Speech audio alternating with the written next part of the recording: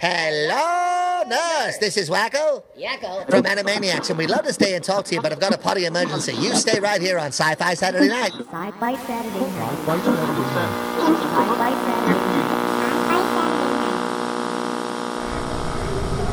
We will begin a mass invasion. We'll tell your people to surrender now and avoid war. Don't think you get me so easily! It is now time for us to put Earth under our rule. It's your sacred duty to tell us the truth. Confess that you've been guilty of witchcraft. You expect me to believe that you can overrun the entire world? We cannot be defeated. We have never been defeated. That is the message to bring your people. Yeah, they're dead. They're all messed up. Sci-Fi Saturday Night. Welcome to yet another Area 51 recording of Sci-Fi Saturday Night, the only podcast to guarantee that if you listen, you'll hear stuff. This week in episode 439, we're expecting some UFOs, so keep your eyes open. Let's see how that works out. Today we have another in what we're calling pandemonium pandemic shows. Because of the need for social distancing, the world is on the web. It's difficult to get a solid signal, so we're using a pair again tonight and hoping for the best, or at least hoping for something. In the Area 51 broadcast facility tonight, it's just Captain Cam, myself, Captain Cam. How's your social distancing in terms of delay? I think I'm doing pretty well here, you know. I mean, although this isolation booth, I'm glad you put up the poster of William Shatner. I appreciate that. It makes it feel more like home. I've got Nichelle Nichols, and I'm the winner, so you lose. We have a special guest with us tonight. A kind of oh God, you know, I swear to God, I spend the world in introductions trying to pigeonhole people. Screw that, not doing it. We're going to talk about stuff, and the guy we're going to talk about stuff with is a gentleman by the name of Bruce Olive Solheim. Bruce was born in Seattle, Washington, was the first person in his family to go to college. I don't know what that means, but it meant something. It's in his biography. He served for 6 years in the U.S. Army, earned a Ph.D. in history at Bowling Green State University in 1993. He is currently a professor of history at Citrus College in Glendora, California. He served as a Fulbright professor in 2003 at the University of Tromsø, not even close there, in northern Norway. He also teaches a paranormal personal history course at Citrus College. Dr. Solheim is an associate member of the Parapsychological Association and a member of CERO and MUFON. He's published 8 books, 1 comic book, has written 10 plays, 2 of which have been produced. He has a talk show on the Artists First radio network. And he's here to talk about his first new comic book, Snark. And everything, or I probably left a ton of crap out. Hey, Bruce, welcome to the show. Well, thank you very much for having me. And yeah, it seems like a lot of stuff, but yeah, it was kind of exhausting just listening to it. But yeah, it's a life lived. Yeah, I guess so. A life well lived, absolutely. For the most part, there's some rough spots. Yeah, well, welcome to the pandemic, my friend. I first heard of you when a mutual friend of ours sent me a comic, Snark, spelled S-N-A-R. And this might be a cool guy for you to have on the show. So, as we do normally, when somebody who we know sends something to us totally unsolicited, we go, oh, hell, if you like them, then let's get them on. And then I went, you know, we should probably look at the comic first. So, but we didn't. We booked you first, then we looked at the comic. And the comic, Snark, has a rock kind of underground 60s style feel to the comic. In terms of its look and its texture and yet it smacks in a bunch of different sociological topics in very small vignettes. You tell 4 different stories in a 22-page comic. Yes. And you decided, for some ungodly reason, to do a Kickstarter for this. Why did you choose to fund it this way? Well, the first thing first of all, I got to say that Snark was 37 years in the making. It started off as a comic strip when at Montana Tech, when I was going to engineering school at Montana Tech in Butte, Montana, and I drew a comic strip and wrote it. I'm not a great artist, but I was, good enough to draw a comic strip. So it started off then. I dropped out of engineering school, went back in the Army, and life happened, and it just kind of sat there in the back of my head.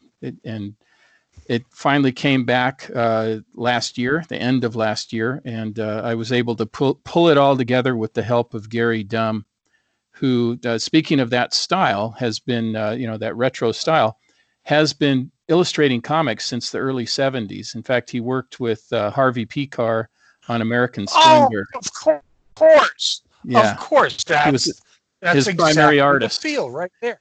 Yeah. Wow. So it's he's kind of semi-underground, kind of 60s, early 70s style. And I just loved his art, and I contacted him and with the idea, and he loved it. And we've been working together on other things too. A couple of my timeless books, he illustrates them. So, but the comic book, of all the things I've done a lot of stuff, but I think I'm most excited about the comic book because that's how I learned how to read. Comic books are so important to me. I had trouble learning how to read, and comic books helped me. And I was always an artist of sorts, and loved comic books. So it was kind of a dream come true. And even though I've done all these other things, man, publishing that comic book, having it in my hands was really quite fulfilling. And but anyway, back to the Kickstarter question. It's unfortunately printing a comic. I had in there somewhere. Yeah, go on. it's I know a roundabout way to answer the question, but anyway, so the Kickstarter thing. It's expensive to print a comic book. I had no idea. Well, it's expensive to get an artist to illustrate it, and Gary, because we'd worked together on something else, was he was very accommodating, but still it takes a lot of money. And then if you're going to put it in full color, that's extra money. And then actually printing it. And I got a lot of quotes, and I decided, man, this is a little bit more than I thought it was when you combine the art and then, not even mentioning my time that went into it, the art and the coloring and the printing. So I said, I'm going to do a Kickstarter thing. And I had no idea. I'd never done Kickstarter before. It was very I'll say this, it was successful, but it was very nerve-wracking because it's one of the more frightening experiences. Yes. For anybody to do. Absolutely. In fact, my wife said I'm not allowed to do Kickstarter anymore because I was too nervous about it, and I was bugging her, and she would, I was like, one of these guys that's a day trader. It's kind of what it reminded me of, what a day trader must feel like with the stock market or something, So I was just checking my computer and my phone too often. So anyway, it was successful, but I don't think I'm going to do Kickstarter again. It might be fine for other people, but anyway, that's why I did it, just because of the initial expense. And of course now, I have the comic books, and I'm getting them out there to comic book shops. Of course, this is not a great time to be getting things out into the retail market, but I got it's on Comixology too, so it's a digital comic. But anyway, that was my involvement with Kickstarter, and I was very thankful for the investors in Kickstarter, and I got them all their stuff, all their swag, signed copies, posters, some original art too. There was one person that was very generous, and I got them some original art from which is quite expensive, more expensive than you'd think. And that's the other thing. I didn't know that the artist retains all the original art. I thought, I get to pay, I get all this stuff drawn, and then I get to keep the original. No, you don't keep the original art. That's the artist that keeps that. So Well, there are ways to do that, but they're a lot more expensive. Exactly. And that's fine. You know, I do have some of his original art, and that makes me very happy. But anyway, that's kind of how the funding formula came in for the comic book. But it took a long time to get to that point, and it's a pretty steep learning curve when you start doing all that stuff at the same time. It's an unforgiving learning curve too. But it is extremely rewarding. I can hold my own comic book in my hands, and yeah, I mean, it's a very unusual comic, and then it combines a lot of different things. Like you said, the stories are kind of vignettes, but they're tied together. The Snark character came to me in a dream in 1982, a hybrid character, half human, half alien, all heart, as it says on the cover. And I put it into this comic strip, which was pretty rudimentary compared to the comic book. But what really got it back into my mind and pushed me into doing it was that in January of 2019, my second eldest son had found a copy. It must have been on my website, an old digital copy of the original Snark comic strip. And he's an engineer, and he made a bust of Snark's head on his 3D printer, and he presented it to me for a late Christmas present. And I was so moved. I was so moved by it. I said, I can't just let this guy. This has been sitting around percolating for too long. I got to create the actual comic book. And now I got an artist to work with who can actually do it. Yeah, let's do it. So I went ahead and started that. And so here we are. Well, and now I'm working on number 2. It would be interesting enough if it, when you story, interesting, and then you break up into vignettes, because it gives you a chance to kind of look and explore in 4 or 6 or 8 panels things like in life on Earth, PTSD and the way veterans are treated, life on the streets for most people, middle-class homelessness, immigration in the Mexican border, crisis of the Native American, and I'm sure I've missed a few in 26 pages. That's a lot of. Oh, I'm sorry, and Area 51. Wow. Yeah. and the opioid crisis. Yeah, somehow I squeezed that in there too. Holy crap! I mean, what's happening if something really gets to you? Well, I have a lot to say, and what's nice is when you can put your story into the mouth of an alien who is going to look at things in a very different way than we would. You know, he's kind of like an innocent abroad. You know, he doesn't have a particular position on anything other than the fact that he has a mission that's actually not a very good mission. His mission is to prepare us for colonization by his home planet. But then he gets to kind of like us. He meets us, just everyday Earth people, and he decides, I kind of like these people. I'm not going to do that mission, which of course puts him in thereby the conflict, Yeah, there you got the conflict right there. How is he going to, he's not going to do that mission. So now, of course, his home planet's going to be coming after him. And that doesn't particularly care for him. Because he's already a hybrid. And then the character of the Cosmic Staff is kind of fun. Well, we find out his backstory in Snark 2. There's a very interesting backstory about Snark, but also about the Cosmic Staff, who's kind of a wisecracking, he kind of a hipster, an old hipster, like a 60s Rat Pack hipster guy, And why in the heck is he hanging around? What's he doing? And he's wisecracking his way through. He's kind of the comic relief in some of these very serious issues, very serious things that I bring up, which I think is very important. I mean, I love drama, but there is humor in everyday life, and I think that's important. So he's there for that reason, but he's there for other reasons too that you find out in the second book, like I said, that I'm working on. But I have a lot of different things I like to talk, and a very similar format in number 2 too. It's going to be much longer, more stories, but it's going to be similar. These vignettes that are all tied together, leading up to some type of conclusion or semi-conclusion, anyway. But Okay. it's a blast. I mean, it's a blast to write. It's a blast to work with such a quality artist, and I love the process. Like I mean, the finished product is nice, but like when I send my rough sketches, which are very amateurish compared to Gary Dumb, and I send those to Gary, he takes it and works his magic with it, with his sequential art. I mean, I kind of understand how comic books work and the storytelling aspect of it, but he takes it to another level and really, it's beautiful what he does with what I present him. And he also makes good character suggestions and dialogue suggestions too. So he's not strictly just drawing. And because he's been doing this for a very, very long time, 50 years or whatever. So, for me not to learn from this guy would be, pretty stupid.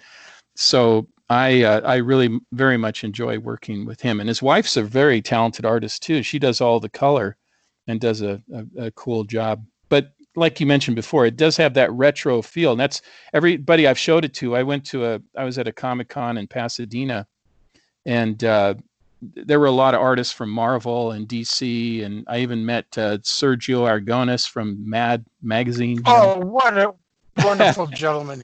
Yeah, he's a cool guy, and I showed him Snark, and they all go, "Ooh, that has that," they like you said, they picked up on it right away. Oh, that's that retro feel, but it's a new comic, right? And yeah.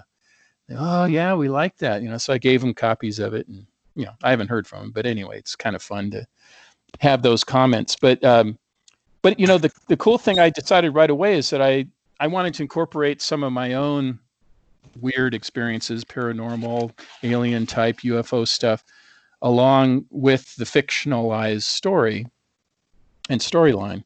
So it's a good vehicle for doing that. And as a lot of people say, fiction is more true than nonfiction sometimes.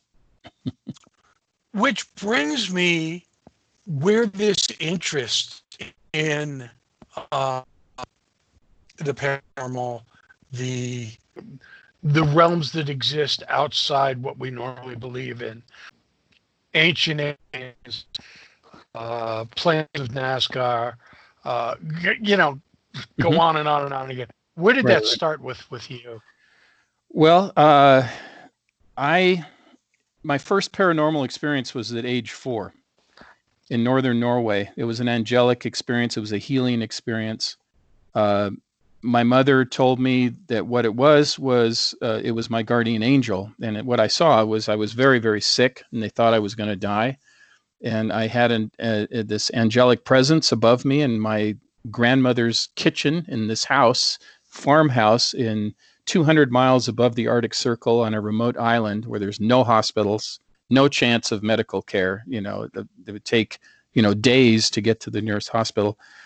And I had this miraculous healing. And from that point on, it kind of opened the floodgates for me for paranormal experiences, because just for the rest of my life up to including today, I continue to have paranormal experiences. The only difference now, since, when I was younger, was that now I have the ability to regulate it somewhat or manage it. I'm not going to say control, because I don't think anybody has total control of these things, but I am able to manage it more effectively. And I've had, some people have described me as a paranormal or, lightning rod.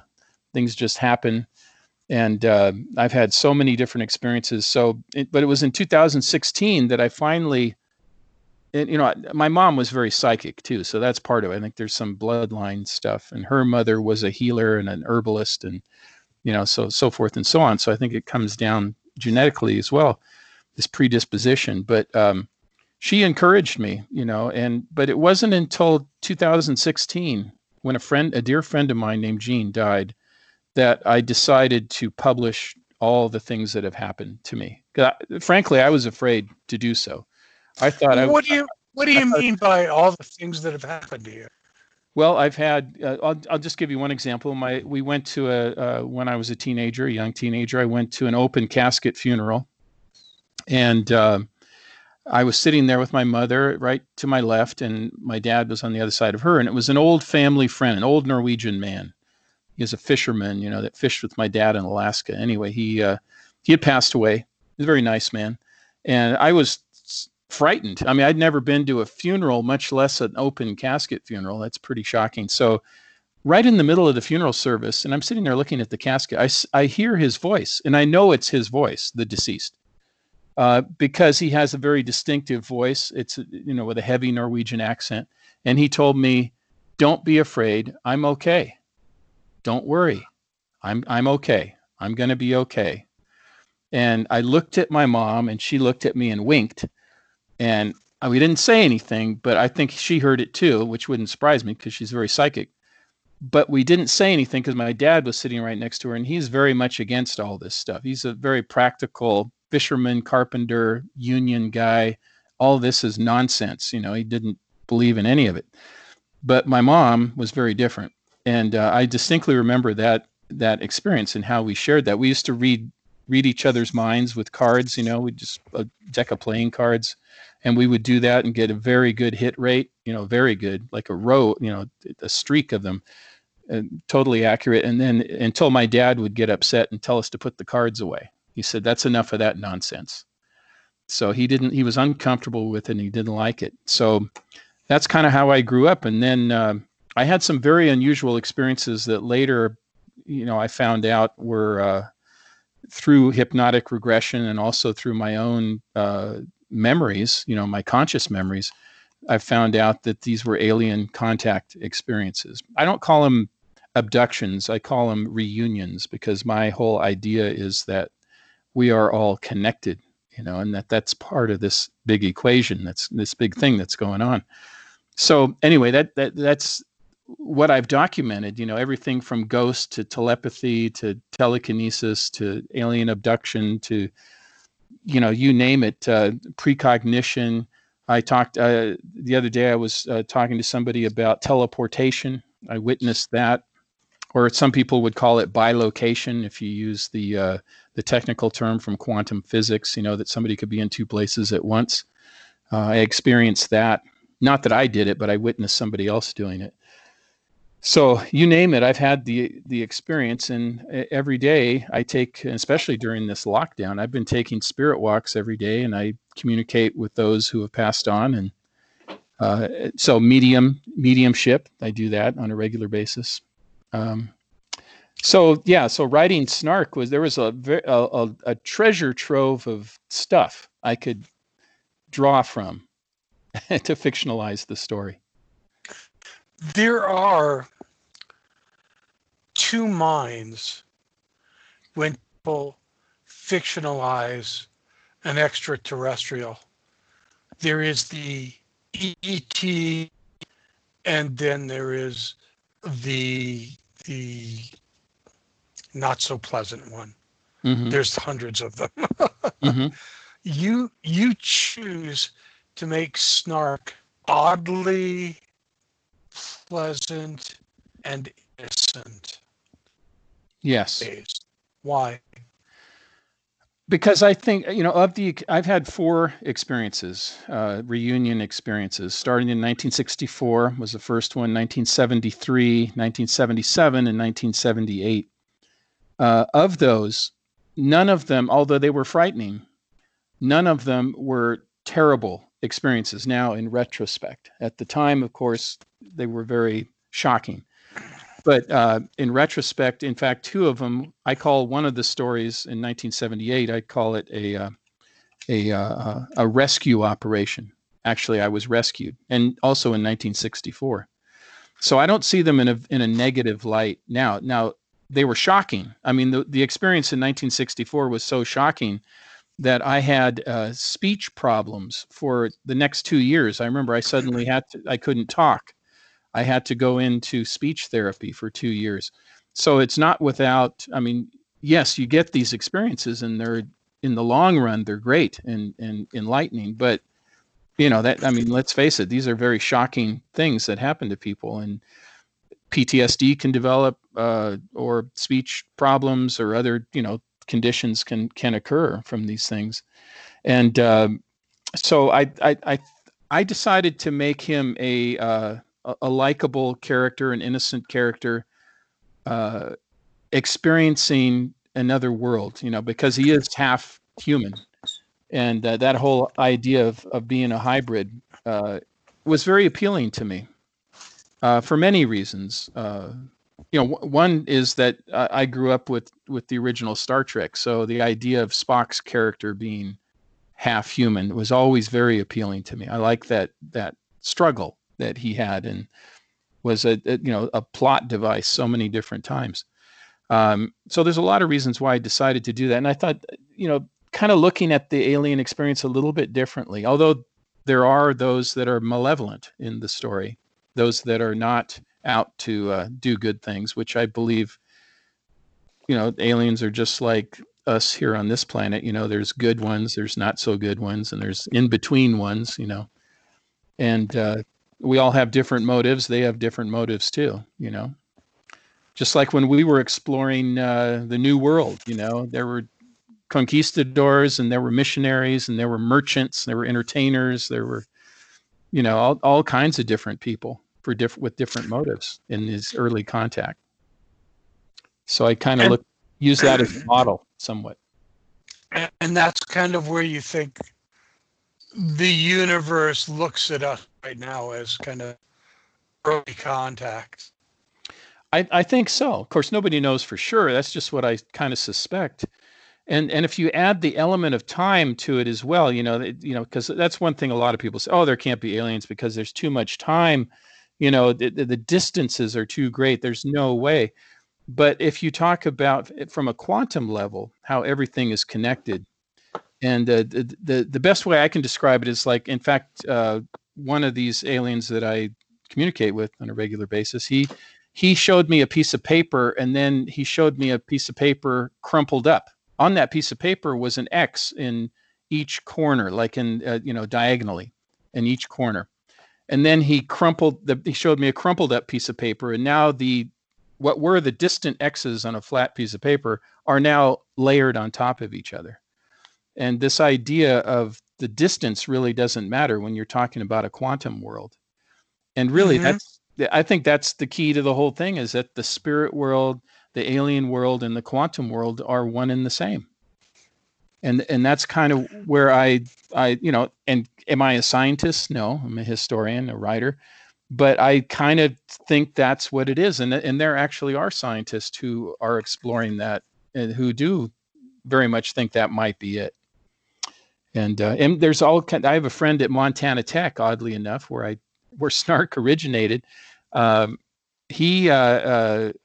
forgot his name now, but he, oh God, how did I forget his name? Anyway, Michael Masters, Dr. Michael Masters. He teaches at Montana Tech in Butte, and he wrote a book called Identified Flying Objects.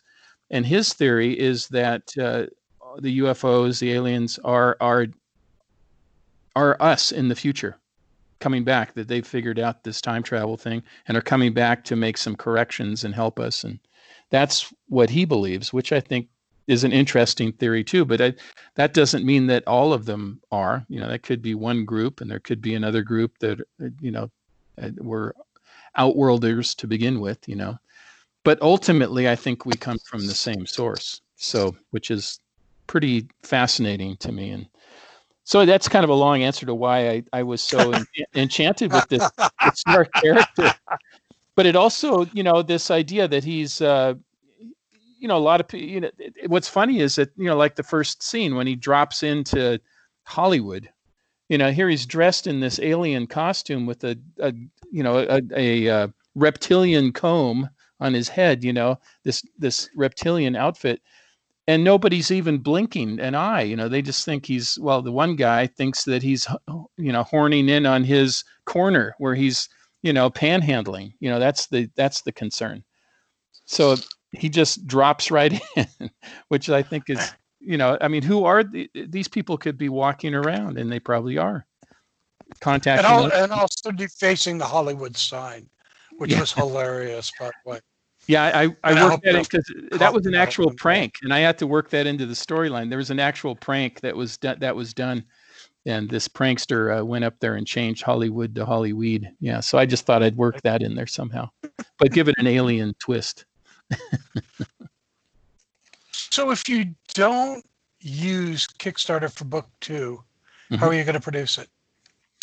Well, there's different ideas. One is to make it a graphic novel and go through KDP Amazon, like I've done with my books, and still in the comic shape, the approximately 7 by 10 inch format. So that's one idea. And of course, that cuts down on printing costs because it's print on demand. So I don't have to do any upfront printing costs, and which is important because the second installment of Snark is going to be about 60 pages. So 3 times as long as the Snark #1. So that's quite expensive. So I have to figure out something. And I had to do, it has to be a minimum of 80 pages to use that format, that graphic novel format. It could be more, but it has to be a minimum of 80 pages. So it's going to be approximately a little over 80 pages. And it will continue the story where it left off, and get into some of the background, the backstory for the Cosmic Staff, the backstory for Snark, and then ultimately the challenge that he has to face taking on his hosts, as I call them, his home planet, who want to take over and get very frustrated with him not doing what he's supposed to do. So they send in the shock troops, if you will, to complete the mission. And then by that time, Snark had developed a couple of allies, which is always fun. So anyway, that's what happens in the second one, and then that's probably the format I'm going to go with. So I'm probably not going to have to deal with the pain and anguish of the Kickstarter. Although I'm very grateful for it. It's, my wife has already told me, no, you're not going to do it again. So. And there are certain people whose words you take, and that's that. Right. And also, if it's print on demand, trying to find a space for 4,000, I think I did a 4,000 or 5,000 print run of Snark 1. That's a lot of copies, and trying to find space in the house and the garage for that is not easy. So, gotcha. Yeah. Heard you. So. Absolutely. Yeah. Yeah. I like the fact that I got all these comics here, but it's not, not everybody in the household appreciates it. Just put it that way. I already have enough comics just from my collection, so. I was going to say, having more comics is okay if they're your own, but I have literally run out of long boxes in Area 51 here. It's just a horrible thought. Books about military history. There are books about some of the science that you've done. There are books about your parapsychological background. There's a radio show of yours. There's this comic, another one on the way. You're a multi-talented human, and quite frankly, it's a pleasure talking to you. Well, I really appreciate it. Now, I'd like to share with you what I had two administrators who are gone now at the college who didn't appreciate me very much, and the one was a senior administrator. He's gone, so I can talk about him. But he told me the problem with you, and he didn't tell me. He told my dean. He told him the problem with Solheim is he doesn't know his place. And I thought, I think that's truly American to not know your place. That's a truly independent person. If you don't know your place, that means you can do anything.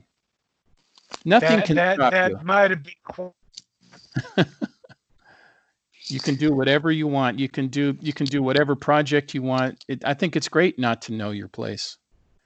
And I don't think anybody who's done anything creative, or any of the people in history who've done great things, not that I'm comparing myself to great people in history, I don't think any of them were such timid creatures that felt like they had to stay in their place or stay in their lane or whatever they call it now.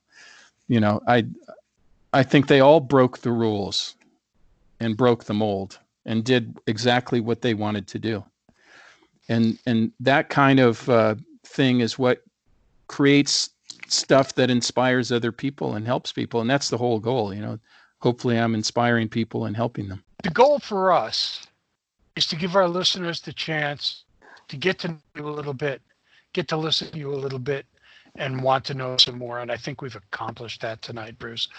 Bruce Olav Solheim, I can't thank you enough This has been a lot of fun for me. Well, thank you guys. I very much enjoyed it.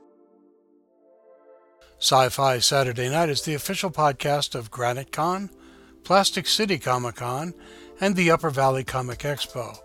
We are also sponsored by Dreamforge Magazine, a superb magazine of fantasy and science fiction, and Comic Art House. Visit Comic Art House for some of the best deals on original art from dozens of your favorite artists. And if you're looking for a really great gift book for that rapidly approaching semi-annual Fairbanks Melt Day celebration, consider a look at Sci-Fi Saturday Night's first anthology, My Peculiar Family, now on Amazon and BarnesandNoble.com. My Peculiar Family, the audiobook, is available on Audible, because I'm not sure where else you could find it. Our intro production was provided by Rob Watts. For more of his amazing stuff, just look at robwattsonline.com. And don't forget to try the Watts sauce we love it. Our outro was provided by Lawrence Made Me Cry. Their grooves can be found on lawrencemademecry.com. And a whole lot of love to Jojo and Celine. Many thanks to the gang. From his booking books, thank you, Captain Cam. This is Dome saying, Terry and Jeannie, shared pain is lessened, shared joy increased. Thus do we all refute entropy. Better things are coming, Stacy. Stay strong, Liz. So, unless it's daytime, good night, everybody. Don't you hate people like me? I know I do.